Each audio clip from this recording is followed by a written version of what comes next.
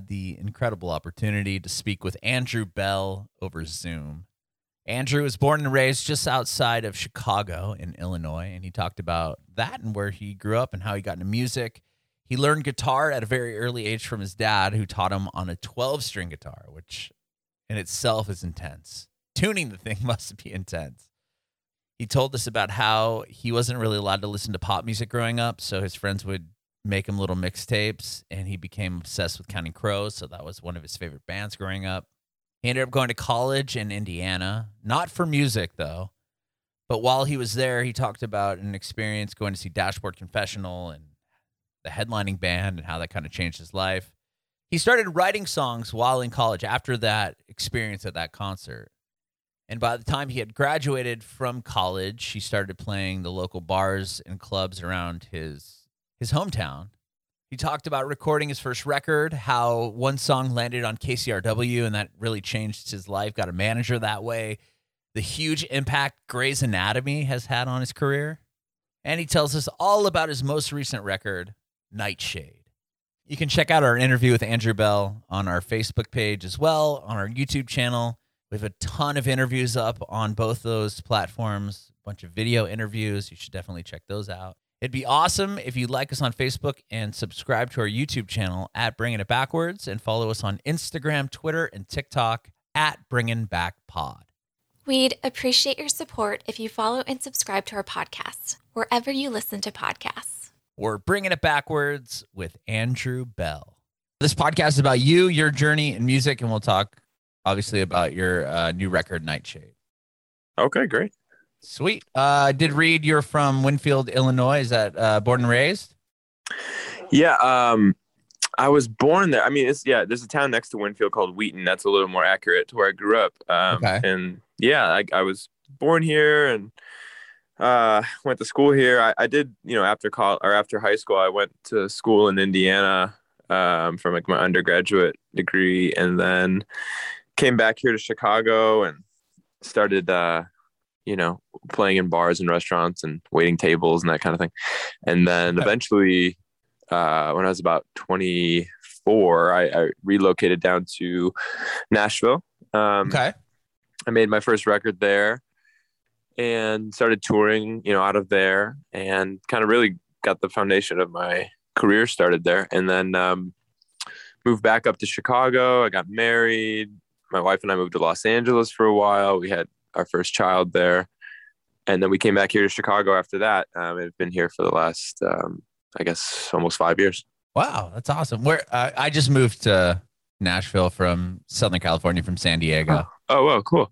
Yeah, we were in Pasadena when we lived in LA. Okay. And then in Nashville, I was like, if you take 65 South, like there's a Harding Place exit, kind of as you're heading toward like Brentwood and that world, Nippers Corner, I think they call it. That's kind of where I lived. Yeah. Oh, right on. I'm even farther south. I'm by Franklin. Oh, okay, cool. Yeah. I'm down there all the time. Right on, man. Well, cool. So I want to rewind a bit. So how close were you to Chicago when you grew up? Was that fairly close? I'm not really familiar with the area. Oh, no, it's like, honestly, it's almost the same.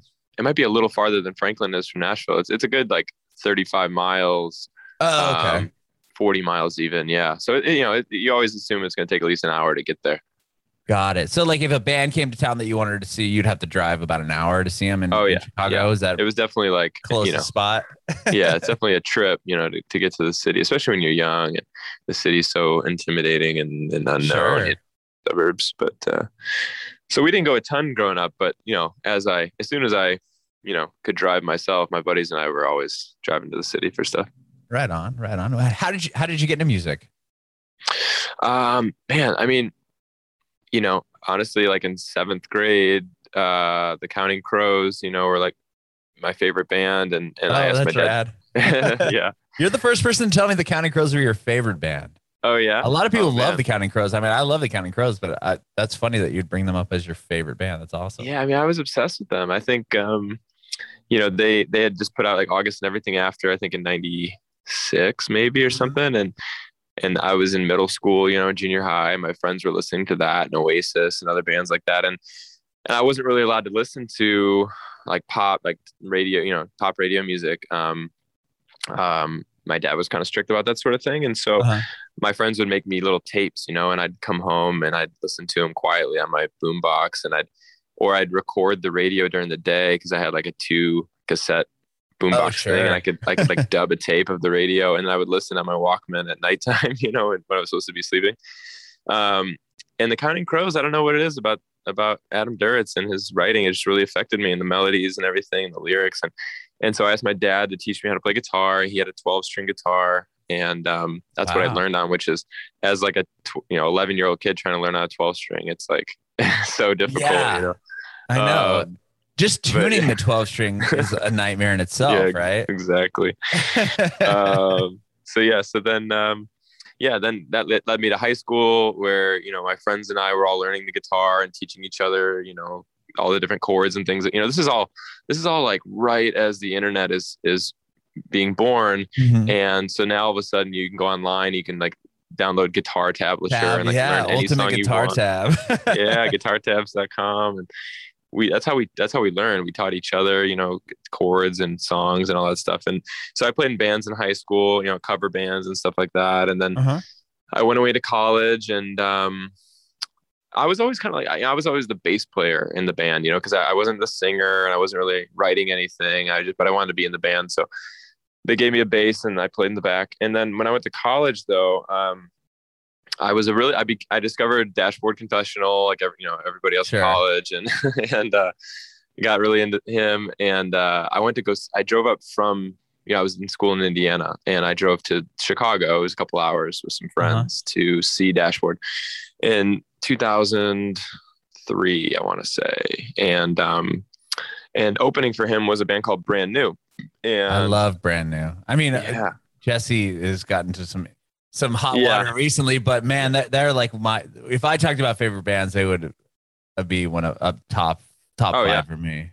Well, yeah. And I went to this concert, had never heard of them, and was just floored, like I just was obsessed after their set. And I completely forgot about Dashboard at that point. I went home and downloaded everything from Brand New, and just became obsessed and wanted to write, like Jesse Lacey. And and so that, that kind of got me into, I wanted to all of a sudden start my own band in college. And so I started writing songs for the first time and discovered, okay, I think I have a little bit of a talent for writing, crafting words and melody and that kind of thing. And I'm not really the best singer in the world, but I'll figure that out. And so I started a little band in college and kind of did that throughout the years. And then my senior year, when I was about to graduate, I don't know, I started discovering more folk singer-songwriter stuff, like Sufjan Stevens and Damian Rice, and like all these like more mellow guys that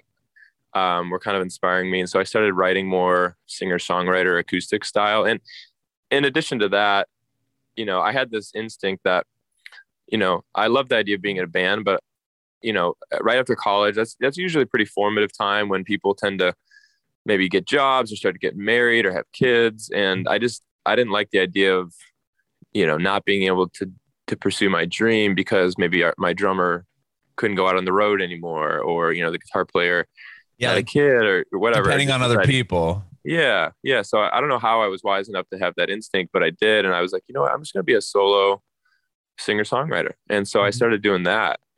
And that just allowed me so much more flexibility and freedom to do whatever I wanted to.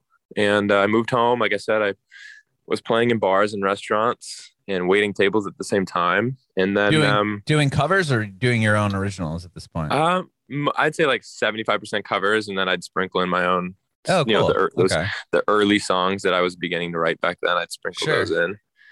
And after doing that for a couple of years, a friend of mine said, "Hey, I've got a buddy in the city. He's got a studio, and he's a really good producer engineer. You should take a couple of these songs and go make a little EP with him." So I did, and that really got the ball rolling for me. This is back in 2007, when MySpace was still pretty much like the primary platform for online digital listening. And I remember getting hit up by this college radio promoter out of Minneapolis, and they were like, "Hey, we found your songs. We think you could be cool for a college radio campaign. So, and I was sort of naive enough to think, hey, this could work, so, and, sure, I'll give you a couple $1,000 and I'll, mail out to all these radio stations. I just was, I guess, naive enough I guess knowing what I know now and how hard it is to crack into like a radio campaign, now I would never advise myself to do that, but I did. And, it just so happened that, we sent out to KCRW in Los Angeles, and and one of the DJs there like played my song a couple times, and he was also music supervising some television shows, and he licensed one of my songs, for his show, and that little blip on the radar was enough to perk the interest of my very first manager. He was working at Sony at the time doing A&R, but he knew he wanted to leave and find an artist to start from the ground up with. And yeah, he hit me up. He came out to Chicago to see my very first show. And we started working together, and I moved to Nashville, made this record. And then, Real quick, he kind of, what's that? I'm just curious, cause I've been in radio for 16 years. Okay. Especially in Southern California. Who was the DJ that played your song? Was it Chris Muckley? Forget. No, man, it was Nick Harcourt. Nick Harcourt. Okay, because Chris Muckley became the PD music directors like a little bit after that. Okay. So I didn't know if he was the guy, because he discovered a lot of bands like okay. So that's why I was like Marcy's Playground. He was the first person to play Sex and Candy. Crazy. So that's why I was curious if he was the guy. He's like definitely a tastemaker. Oh, that's cool though. Okay, so KCRW. This guy Nick Harcourt, I guess he had a show called Morning Becomes Eclectic. Maybe he still does. I don't know. But yeah, and again, I'm a young kid from Chicago. I have no idea about who this guy is or what KCRW even is, but apparently it's a big deal. And huge station. I mean, they're like the NPR-ish station of LA. Exactly. So that was just like that was a huge turning point. It got me on the radar of this guy Seth, who became my first manager, and he helped me just. I was already making my first record. I already sort of put those pieces together by myself. But after that, I had no idea what to do with it. And so he helped me put together a plan of, he helped me find a booking agent, helped me figure out how to release it properly and book some, book a real tour and find a TV and film agent and all these things, all these pieces that I would not have known how to do by myself. And so, and right out of the gate, I had a lot of success with television with that first record. And that really, gave me an audience, or at least helped me start building some credibility and with touring and In My Veins, right? That was like the first one that really kind of got. I mean, you had, was it a huge scene, right? Is that it was? So what happened was, so like my album came out, and literally the night that it came out, there was a show called One Tree Hill. Which I'm not familiar. I never watched it, but I knew what it was. And they used my song. I know the name, but I couldn't tell you anything about it. Yeah, exactly.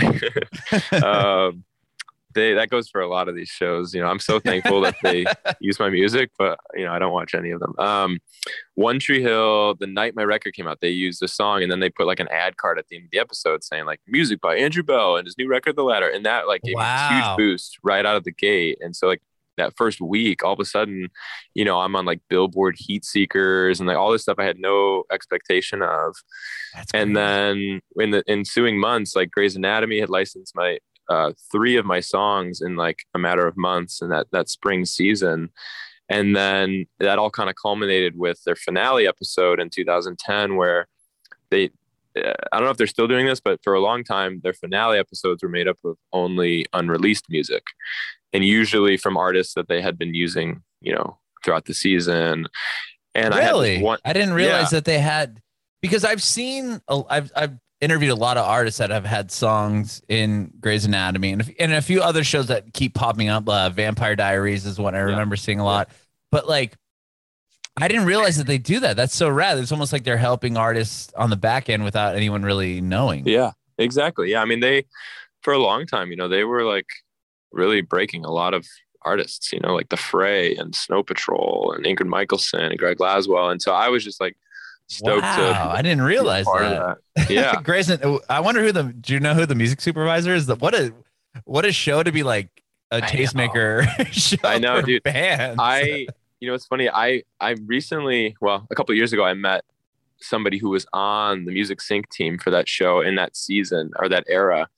And he said something to me like they used to refer to that season as like the Andrew Belle season because there were so many of my songs in that, which, you know, it's amazing. That's so cool. I've never met that supervisor in person, although my manager now has a friend or is friends with them. And so one of these days I'm going to, like, you know, give him a hug. Yeah, give him a big hug because, like, I literally have I have a life because of that. And That's so anyways, crazy. yeah, so they used my song in this finale episode, and it was like the scene itself was really like, you know, it was like this episode in particular was pretty wild. Like a bunch of like main characters in the show like die, and there's one scene where they use my song where somebody from the show like that everybody loves dies, and it just became like an iconic part of the show, and obviously that the reach of that show is so humongous around the world. It really caught on, and then there's another show called Castle that used that song as well, and they used it I think they used it 3 times throughout because the song became sort of like the characters in that show became like their song, I think, in some way, and so they used it multiple times throughout the series. And so that song, man, I mean, it's not like a radio hit, you know, and I think by if you account for like streaming metrics, it's approaching, I think sometime in the next year or two, it'll finally be qualified as like a gold single. But really, yeah, which is wild. That is so rad. So they do gold singles for streams now. They should. Yeah, they have a metric for how they can equate streams into like what the equivalent of like an album sale would be.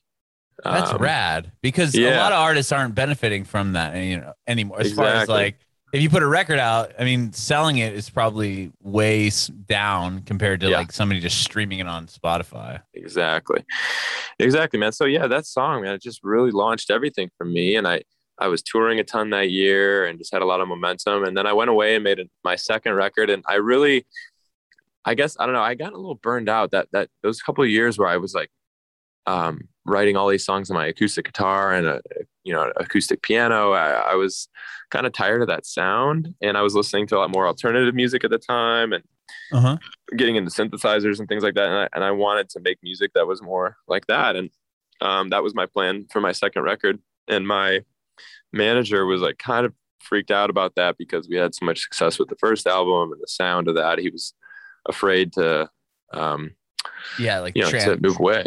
Sure.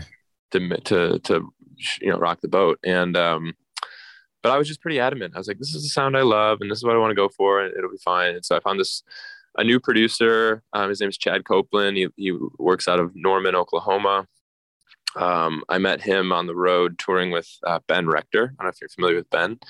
The name sounds familiar, but he's a Nashville guy. I'm sure he'll be on your radar eventually. Cool. I was opening for him. Chad was playing in his band and had produced some of his records. And so I hooked up with Chad. We made my second record, which is, like I said, a total departure sonically. But, you know, it hit, like it worked. And I think some people who were kind of into my older sound were a little confused, but a lot of people were happy to kind of come along for the ride. And then I picked up a lot of new listeners as well. Just kind of continued touring and continue making songs and staying independent the whole time. And somehow that's amazing. Accrued this audience, you know, that allows me to have a career. On that second record, is that when you started playing keyboards? Because I did notice that you play piano. Yeah, I wasn't playing. I mean, I was dabbling in that on my first record, but no, that's when I started writing primarily on a synthesizer or a keyboard. Starting with that second record. Yeah. Did you go to college for music or no? No, I didn't know what I wanted to do. So I went into business marketing, and I guess that works. Similar, right? Yeah. I was going to switch to music toward the end there when I decided I wanted to try being a singer-songwriter. But it was going to add like at least 2 more years to my program and me being there. And I don't know. I guess I just felt like I don't know. Yeah. I wasn't trying to be like a formally trained musician. I didn't want to teach or anything like that. So I just want to be a, songwriter. So I figured I could maybe teach myself that. Sure. Okay. That makes sense. Cause I was wondering, you said right out of college, you moved back home and you were playing in bars and clubs and stuff. So I didn't know if that was something you were pursuing in college, or if it was something that you're like, you know what, this is going to be, I enjoy this. Let's go for it. Yeah, no, that's what it was. And everybody, my family was really surprised. My friends were kind of surprised because I was always, like I said, I wasn't really like the obvious musician growing up. I had friends who were way more talented than I, or superior musicians, but like I said, I just had an instinct for writing, I felt like, and melodies. And so I figured I could figure out the rest. So. Sure. I mean, obviously you're very successful at what you're doing. So that must've been a pretty good validation though, getting the syncs and getting, even getting your song on KCRW. That's so huge for any artist. Absolutely. And the irony too, I always laugh when I tell this story. So in college, I had just finished college, but my girlfriend she was a senior, and we'd hang and visit, and she loved Grey's Anatomy, and a bunch of her favorite artists she had discovered through that show.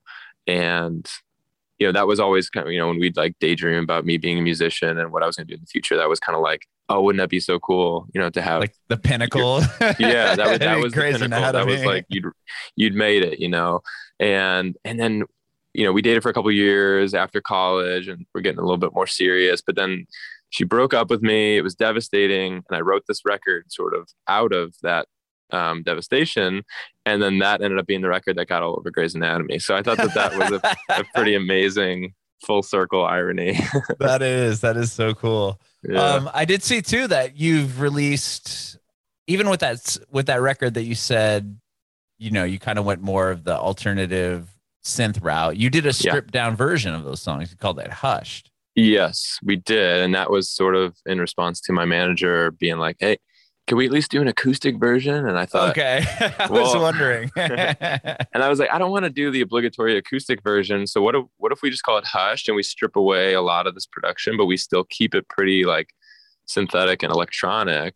It's almost like they're almost like the slow jam R&B versions of the record. If you listen to it, it's not really acoustic, but that was my compromise. And that ended up being received really well as well. So yeah, was that a pretty fun project to do? Like take those songs and strip them back? Oh yeah.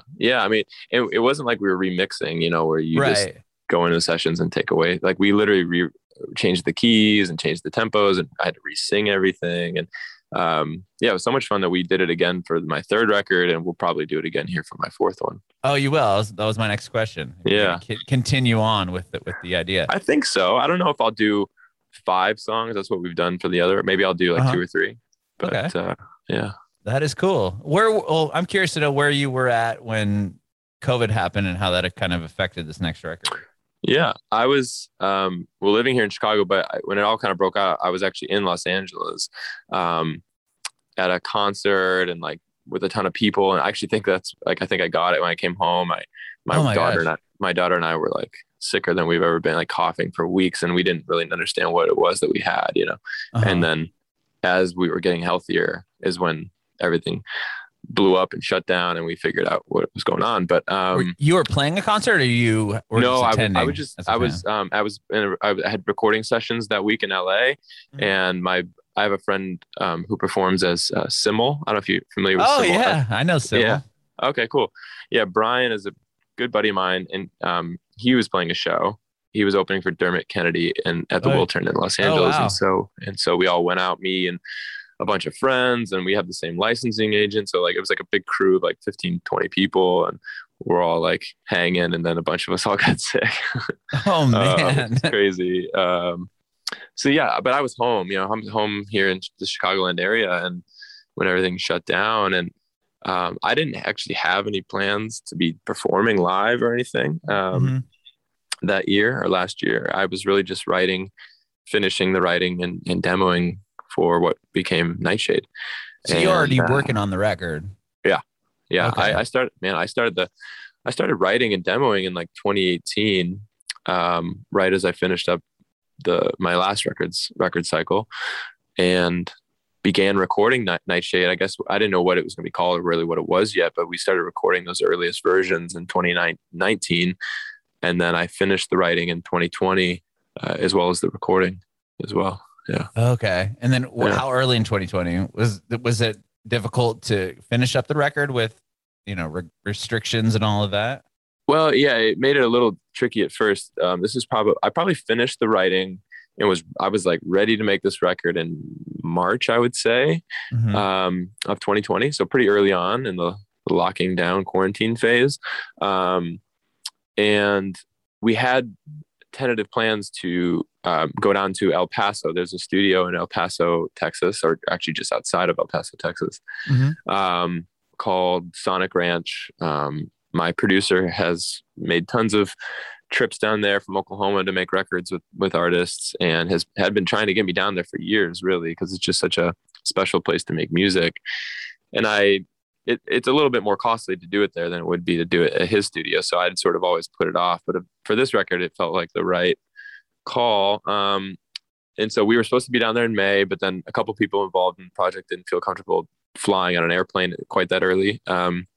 And so we pushed it to July, and, checked in, and still people weren't feeling great about it. So then we pushed it to August, and that was the point at which I was feeling okay or comfortable traveling, but still a handful of kind of key people weren't. And so, rather than continuing to push it, we just decided to keep the plan and allow those people to contribute remotely if possible, and then bring in other people to kind of take their place if they weren't able to be there. So that part of it was tricky and kind of sucked having to make those decisions. But I knew I was like, I gotta, it's been, by the time I put this thing out, it's going to have been like 4 years since my last record. I got to get moving on this thing. So we did, and it all worked out fine. And those people who weren't able to be there ended up being able to contribute remotely, and it was great.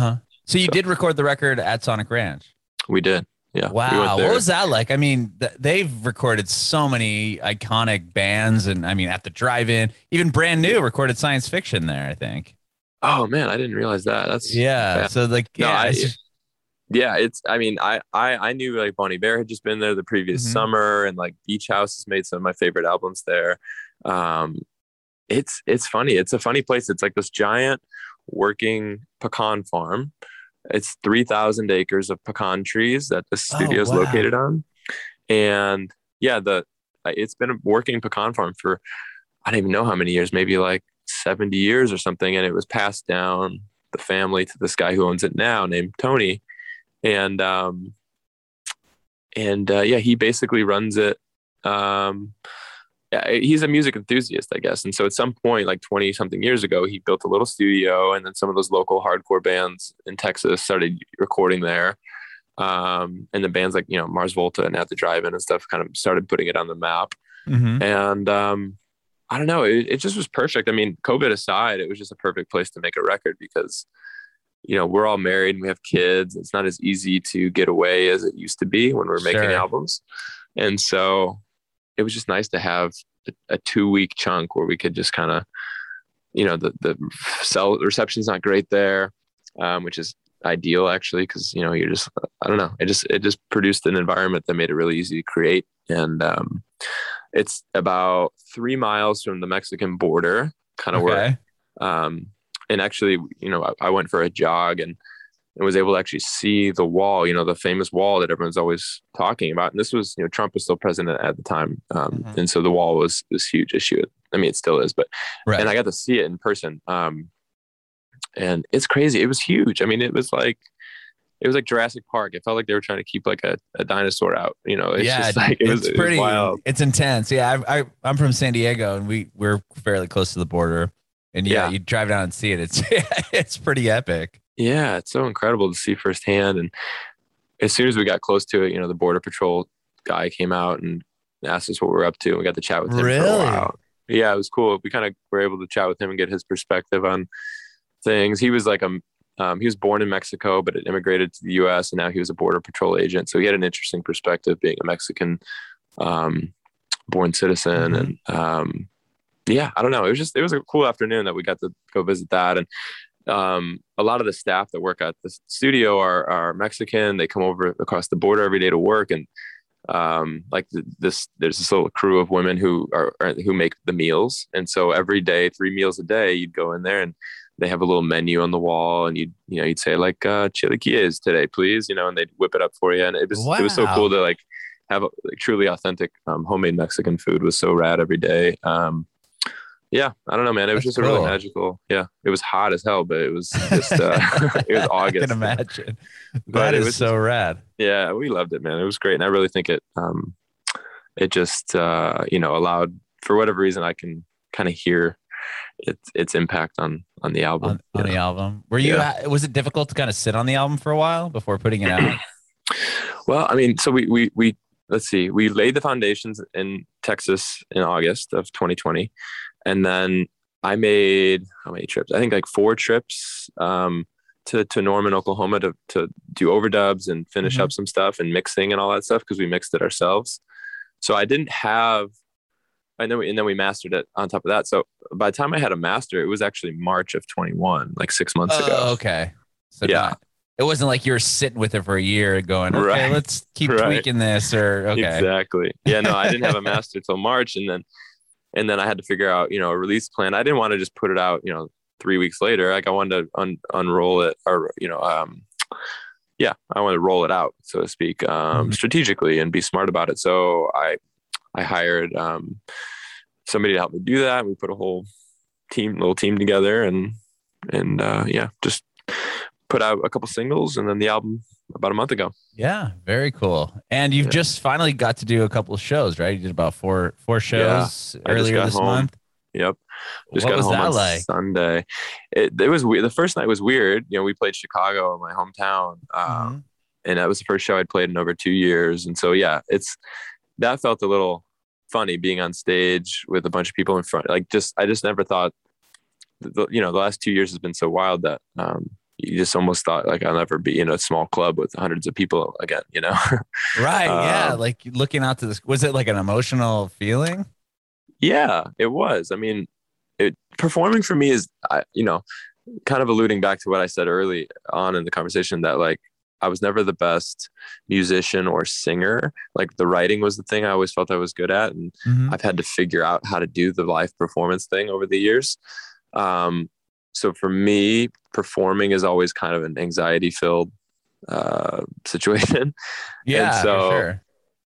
combining that with just the emotion of like being back and performing and having all these people just so stoked to be there and singing along and all that. So yeah, it was very, it was an emotional experience, and, but it went well, it went really well. And then it was almost like once I got through the first couple songs, then I just felt like riding the bike a little bit, and, Sure. and then we played New York a couple of days after that, which was wild to be back in New York City. I loved it. We had a blast. And then I came home for a couple of days. I played Nashville, and then we flew to Los Angeles and played Los Angeles as well. And now I'm home. So yeah, it was. With now that, I mean, I have 2 kids and a wife, and I would imagine with a family now, is it harder to, I mean, you did a few, is it easier to do those one-off shows than like a full, like, Yeah. month, 2-month tour? Yeah, definitely. Definitely. The last really long tour I did was more than 3 years ago, where I'm gone for months. And, I almost, when I got home from that, I almost kind of said, I think this will be the last one, like anything I do in the future will be, I think 10 days is a good Shorter runs. Yeah, exactly. Like you can knock out 7 shows in 10 days, maybe. And, I did that a couple times in 2019. And then this tour I did, last week was like the easiest tour you could imagine, because it was, 2 shows per week with a day off in between for flying. And just to keep things really simple, because of everything going on, we decided just to do them like stripped down acoustic shows. So there was hardly any production to worry about. Oh, wow. Yeah, just really, it was actually the easiest tour I've ever had to do. And it seemed like the fans were just stoked to hear the songs, presented in like a different way than they've heard them before. And, I don't know. Yeah, there's something there. I might kind of pursue that more now going forward, even though I do love playing the songs, with the big full production, the way they are recorded. But man, is that a lot of work to like, I would imagine, having the band and then getting everybody there. And oh my gosh, yeah. the band. And like the last time I really did this, like, you got the band and you're going to put all this money into the way it sounds. And so you want a front of house engineer who knows how it's supposed to sound. And so there's another guy, and then, lights, you want it to look cool. Yeah. You got lights and production. Yeah. It's a big undertaking. And, I've always been an independent artist. I'm mostly self-managed as well. And so it's a lot for me to do all by myself. So this past couple weeks of touring, it was really refreshing. That's good, man. Well, and dude, congratulations on all the success, especially without, the label and everything else you had going on. I mean, thank you. That was not really by, like, I tell people all the time, my first manager, he really was the one who was pretty adamant about at least starting off independent and then seeing how things go. And I think early on with some of the success, there were labels reaching out, but nothing that really, or at least what he told me, it was nothing that really made sense, or that was more appealing than what we were doing on our own at that point. So we just stayed independent for those first couple of records. And then he and I parted ways after 2 albums, because he had started another company, and it just made sense that he focus purely on that. And so then I became self-managed really for the last like 5 years. I've had a couple different instances where I've tried bringing in a manager to help out, and it hasn't worked out. But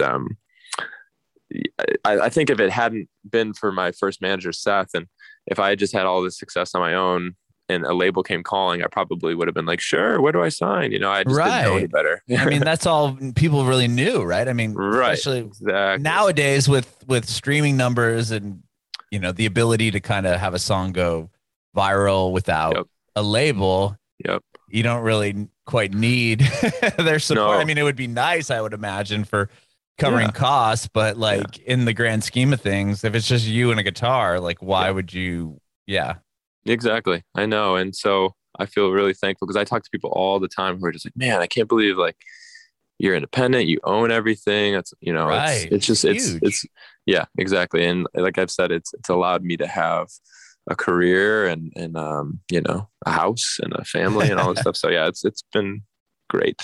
That is amazing. Well, Andrew, man, thank you so much for taking the time to talk with me today. I appreciate it. Absolutely, man. I appreciate the interest. Yeah. I have one more question for you. I want to know if you have advice for aspiring artists.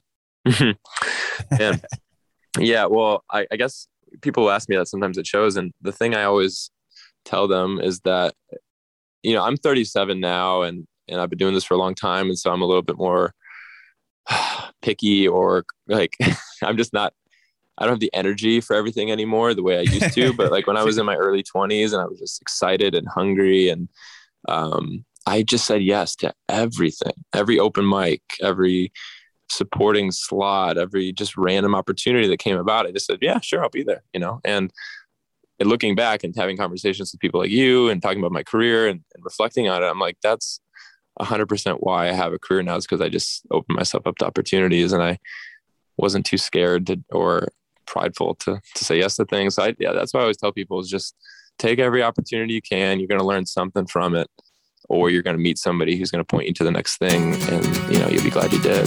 So